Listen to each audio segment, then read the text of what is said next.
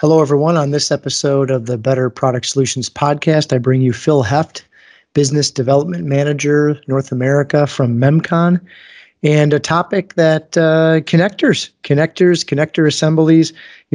Phil goes into the purpose and functionality of connector systems in printed electronics. We talk about market trends, what's driving connectors and the different styles of connectors, as well as going into design specification considerations for someone designing a printed electronics circuit design and some things that they should understand as far as the connector part of that design. So I bring you Phil Heft. Thanks, everyone.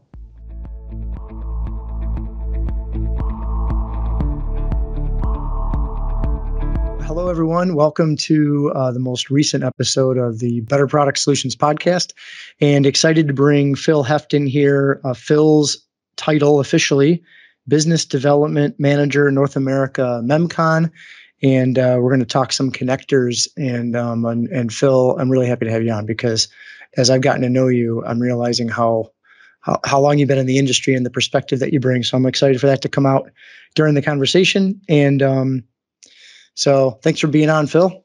And terrific. Sure. The first question, I guess, is the softball, but tell us about yourself, your role, Memcon. Some people may not be familiar with Memcon, so if you could give the official intro, much appreciated. Terrific. Yeah, it'd be my pleasure. I have been selling for printed electronics membrane switch technology for half my career. I was a manufacturer's rep. And in the latter part of my career, I started selling to the membrane switch industry.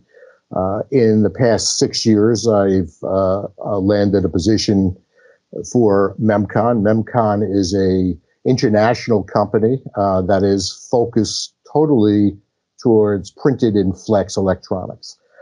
They have tooled and manufactured various components for the manufacture of printed electronics. There's a lot of expertise in our company. Our locations in Europe, North America, and in Asia are filled with people that have been doing this for their careers. So we have, as I said, that expertise. We've built products that are fresh and low cost, and we are doing our best to make the industry as strong as we possibly can. Yeah, I mean, you're 6 years at Memcon, but obviously not 6 years in the industry. So you bring like a historical perspective of kind of where we were and I'd say where we are now. So how would you frame up, I guess, where this printed flex industry has been in the past and kind of how we've evolved to where we are today? When I first started selling membrane switches back in the early 1980s, the industry was really in its infancy. It was a sort of a sibling child of the flex printed circuit industries, the FPC industries, and they were working with different types of materials and different constraints. And one of the biggest changes that I've seen has been on the time of manufacturing. Back when we started in the 1980s, it was typical of 10 to 12 weeks just for initial prototype tooling. In today's market, you are producing your second production order in 12 weeks. Things like that have been important. Tactile domes, back then, a lot of poly domes were used in the industry. Metal domes were in their infancy, and today's metal domes are much better than they were back in that time as well. So the product has improved. Polycarbonate materials, which was a mainstay of membrane switches, is now almost a no-no. So the evolution of the products, the sophistication of manufacturing, the product mix, your customer base, and then we go into the evolution of what printed electronics is today. I mean, everything from photovoltaic products to medical sensors. It is just a completely different world, and it's a very exciting world to be in.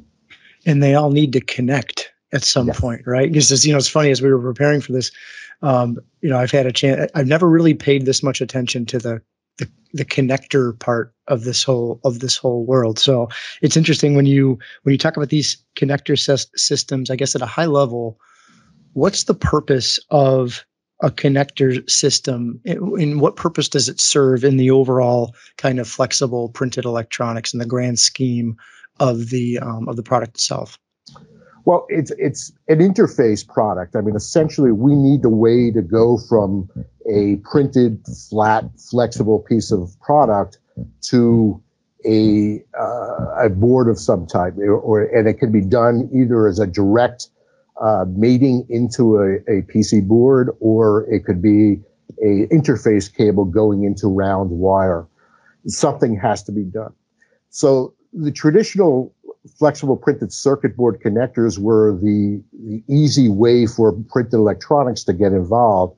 So flexible printed circuit board connectors had a few mainstay products.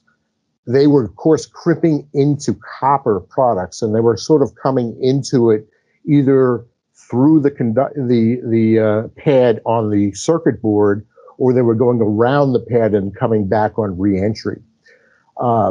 Those technologies married very well into printed electronics, and though there are some critical differences, it is just enough that you can make it work. The biggest issue was the thickness. The thickness of flexible printed circuit boards was a 1 ounce copper, which is about 1.4 mil. And you had to duplicate that with printed ink. And that was not always easy. So the connector technology had to improve. So that's the basis of where the connectors started. And the technology has just improved from that. And there's been different connector systems, right? I mean, there's a whole variety of different connector systems that are used in different markets and applications. But can you speak to a little bit about the markets and applications that are applying where the use of these types of connector systems are, I'll say, either most used or on the rise, or what trends are happening where these connectors are getting more and more use and or being phased out or replaced? Well, the biggest change that is happening in the industry is as the membrane switches have become more sophisticated, the number of traces that occur have increased. So the oldest technologies and still the most popular technologies on connectors is at 100 thousandths or 2.54 millimeter pitch spacing between the conductors. Well, that's fine when you have 5, 6, 10 conductors because you're less than an inch of width of real estate. But the problem comes when you have a lot of embedded components, and we're now at 25, 30, 35. So we're now talking about a real estate problem of 3.5 inches when people are trying to shrink things. So what has happened as the trend lines is, one is to go from 100 thousandths on a crimp connector system to 50 thousandths on a crimp system at 1.27 millimeter. So that's one trend line. The other one, of course, is trying to marry against flexible printed circuit boards, which will also use ZIF and LIF connectors. And ZIF and LIF connectors are wonderful on one level because they only have the tail embedded into the connector on the board. But there is a problem and a challenge for the industry because of placing that tail into that connector could become challenging. Edge registration, things along that line. There's also a limitation to how thin you can print your trace lines onto the pad. So those are part of the changes in the industry, going to more and more traces and thinner lines. So I grabbed one of our engineers and I got kind of like the tour of one of our manufacturing areas, and I was looking at all the different type of connector systems. So I saw the traces on the areas where we had to crimp, just getting narrower and narrower, it seems, on how to fit in there. So I definitely hear that on someone who's actually looking to design or who's on the design side of the house, someone who's designing a flexible circuit or wants to transfer from a rigid circuit board into a flexible circuit, or wants to learn more about how to specify the right proper connector solution. What are some of the things that they need to think about in terms of attributes of the end product that would be a consideration for the selection of a connector? Like you obviously mentioned the ZIF connector, which has a completely different pole pull standard specifications in terms of robustness. Can you speak to, I guess, some of those considerations of strengths and weaknesses of the different types of connectors and what it would mean to the end product application? Yeah, the most robust connector systems, the ones that will take the highest pull force test of the product, are crimp style. Crimp will take up to 10, 12 pounds of pull horizontally per contact on your circuitry. When it comes to a ZIF, though, you can just inadvertently pull the connector right out of that ZIF connector, scratch it, tear it, all that portions of it. So if you're looking at an enclosed system where people will not be doing a repair and it's very, very fine line, you can get away with a ZIF connector. But if you're dealing with something where it's an interface product and there may be in a medical situation where it might even be a disposable, you need a product that will mate properly, give you the proper electrical characteristics in it, and yet be able to be removed from its product without too much strategy. So in the case of Memcon and some of our competitors, there are several different systems you can go with. And the most traditional system is basically a friction type situation where you have a female connector mated to a pin header where just the contact springs will be hugging onto the male pin. And that's the entire insertion extraction force.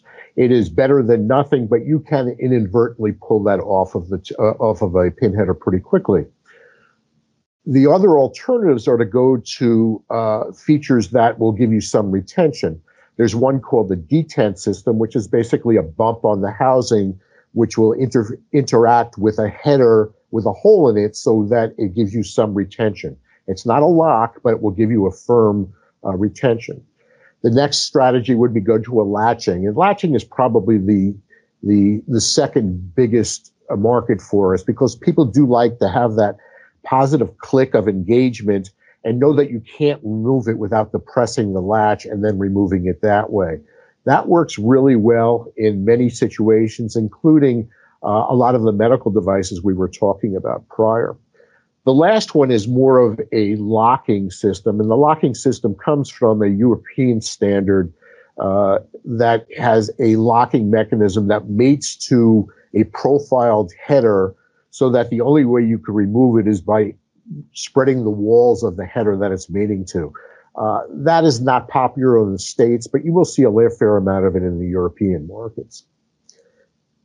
And all of these systems require assembly equipment. So, I mean, there's obviously all these implications in the hardware itself that's actually, connecting, locking, and all the choices that can be made to either have that freeform pull out or if someone wants it to actually snap lock.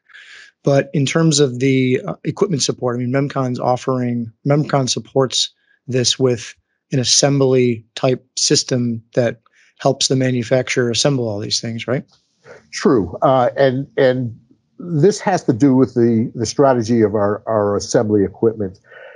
Memcon's products are all done with what they call mass termination of the contacts onto the part. There is a different strategy out there with competing processes which stitches on the contact one at a time, much like a sewing machine. We found that system, one, is slow, and two, it has a tendency to put stress into your circuitry to curl it. So the mass termination speeds up the assembly process and also keeps your material flat. So Memcon promotes several different connectors, but the one we're really very excited about is our two-part system. So essentially you use the same female contact and you can engage the plastic to do any of the features that we previously talked about. So I can give you a standard housing, a latching housing, a locking housing, anything you want off the same base female contacts. So that's really the system. It speeds up the operation. Typically on a crimp contact, depending on your operator's skill level, will be somewhere between 200 crimps to 600 crimps an hour on the crimping, and putting on the housings will be on a similar 300 to 600. So your yield of assembly is pretty significantly higher with our system. And that yield is tested with usually 100% test inspection at the end of circuit performance, right? And so at the end, generally speaking, there'd be a test perform on each circuit to verify that it's functioning properly. It's not necessary. They're basically a visual inspection. We usually recommend an AQL level or a respected level of testing of about 3%. But your operator should be able to see the contacts folding over on the other side. And if they see the contacts per our specification, they would be nearly perfect that way. Certainly, if you get into some of the military environments, you will have to go a higher AQL level because they want it that high. But certainly from a performance level, we don't see any reason to go beyond 3%. Mm-hmm.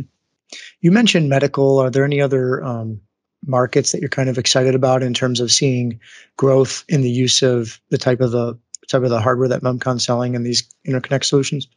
Well, certainly sensors are a big portion of it. Force sensors, FCRs, are becoming a huge market for us. We go forward. I always get excited about the emerging technologies, and among the things that we see are the printable solar cells, which is, it's who knows where that's going to go, but we've been sampling and working with different companies on that. They've been playing with printable batteries forever. Maybe one day they'll actually get them to work in a cost-effective way. But these emerging technologies that have been around and are starting to come out are always exciting. The traditional human-machine interface, the HMIs, will always be a big part of what we do. I do think that they've changed a lot with touchscreen technology, of course. But we're as I said, on an explosion level of products. They've been talking about in-mold electronics and in-mold decorating for a while. They've been talking about RFID products in printed situations. All of these hits, and the world has changed for your industry or our industry together.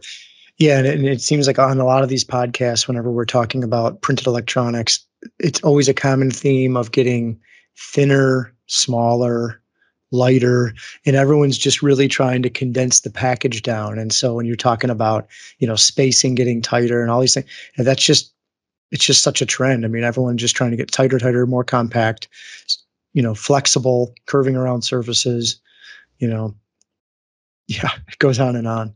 Yeah, and at the same time, your challenge and our challenge as a supplier is to keep the cost down. I mean, the reality is that this only works if people can afford to pay for it or want to pay for it. And of course, when we're recording this podcast, there's a lot of supply chain shortages around the world, and is that something that those been challenges that you've been dealing with? Initially, we had when COVID hit. A lot of our product was being used in the ventilator products, and we had a huge demand for it that drew on all of our inventory and put a challenge into the supply lines. It took us some months to get out of it, but once it did, our manufacturing process has been fine. We haven't had any issues at all. We've had logistics issues. I won't lie to you about that. I think the world has been dealing with the problems. The big thing, we have 3 stocking locations, one in Europe, one in Michigan for North America, and one in Hong Kong for Asia. And we move a lot of product between those facilities to facilitate any demand that we might have and get things done quickly. So it's been a challenge. I give our ownership a lot of credit for keeping going.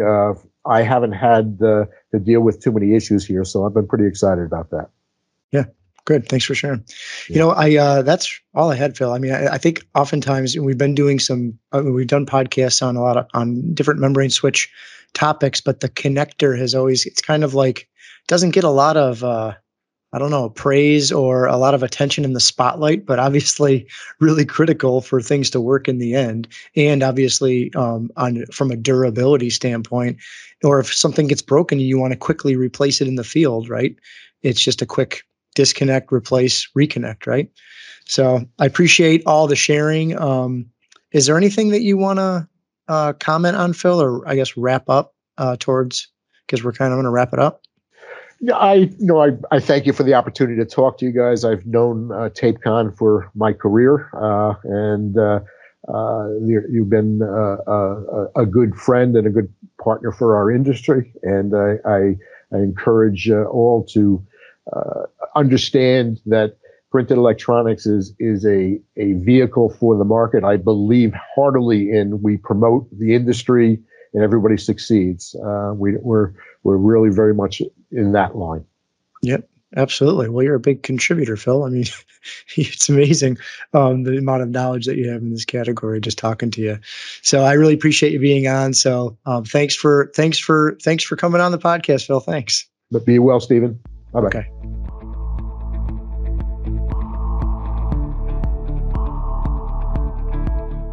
The Better Products Podcast is about educating product teams about new materials and new technologies, all in the custom material converting and printed electronic space to help them design and build better products. So in this podcast, I'm hoping to give wide-ranging conversations with various people throughout the industry and just bring a lot of good content to the table. So if you're interested in learning more about the industry, materials, processes, how to improve products if you're on a product team, or just general know-how of what the heck is going on in this industry, then subscribe to the podcast and get ready for some more really good episodes as I bring in some great guests. Thanks.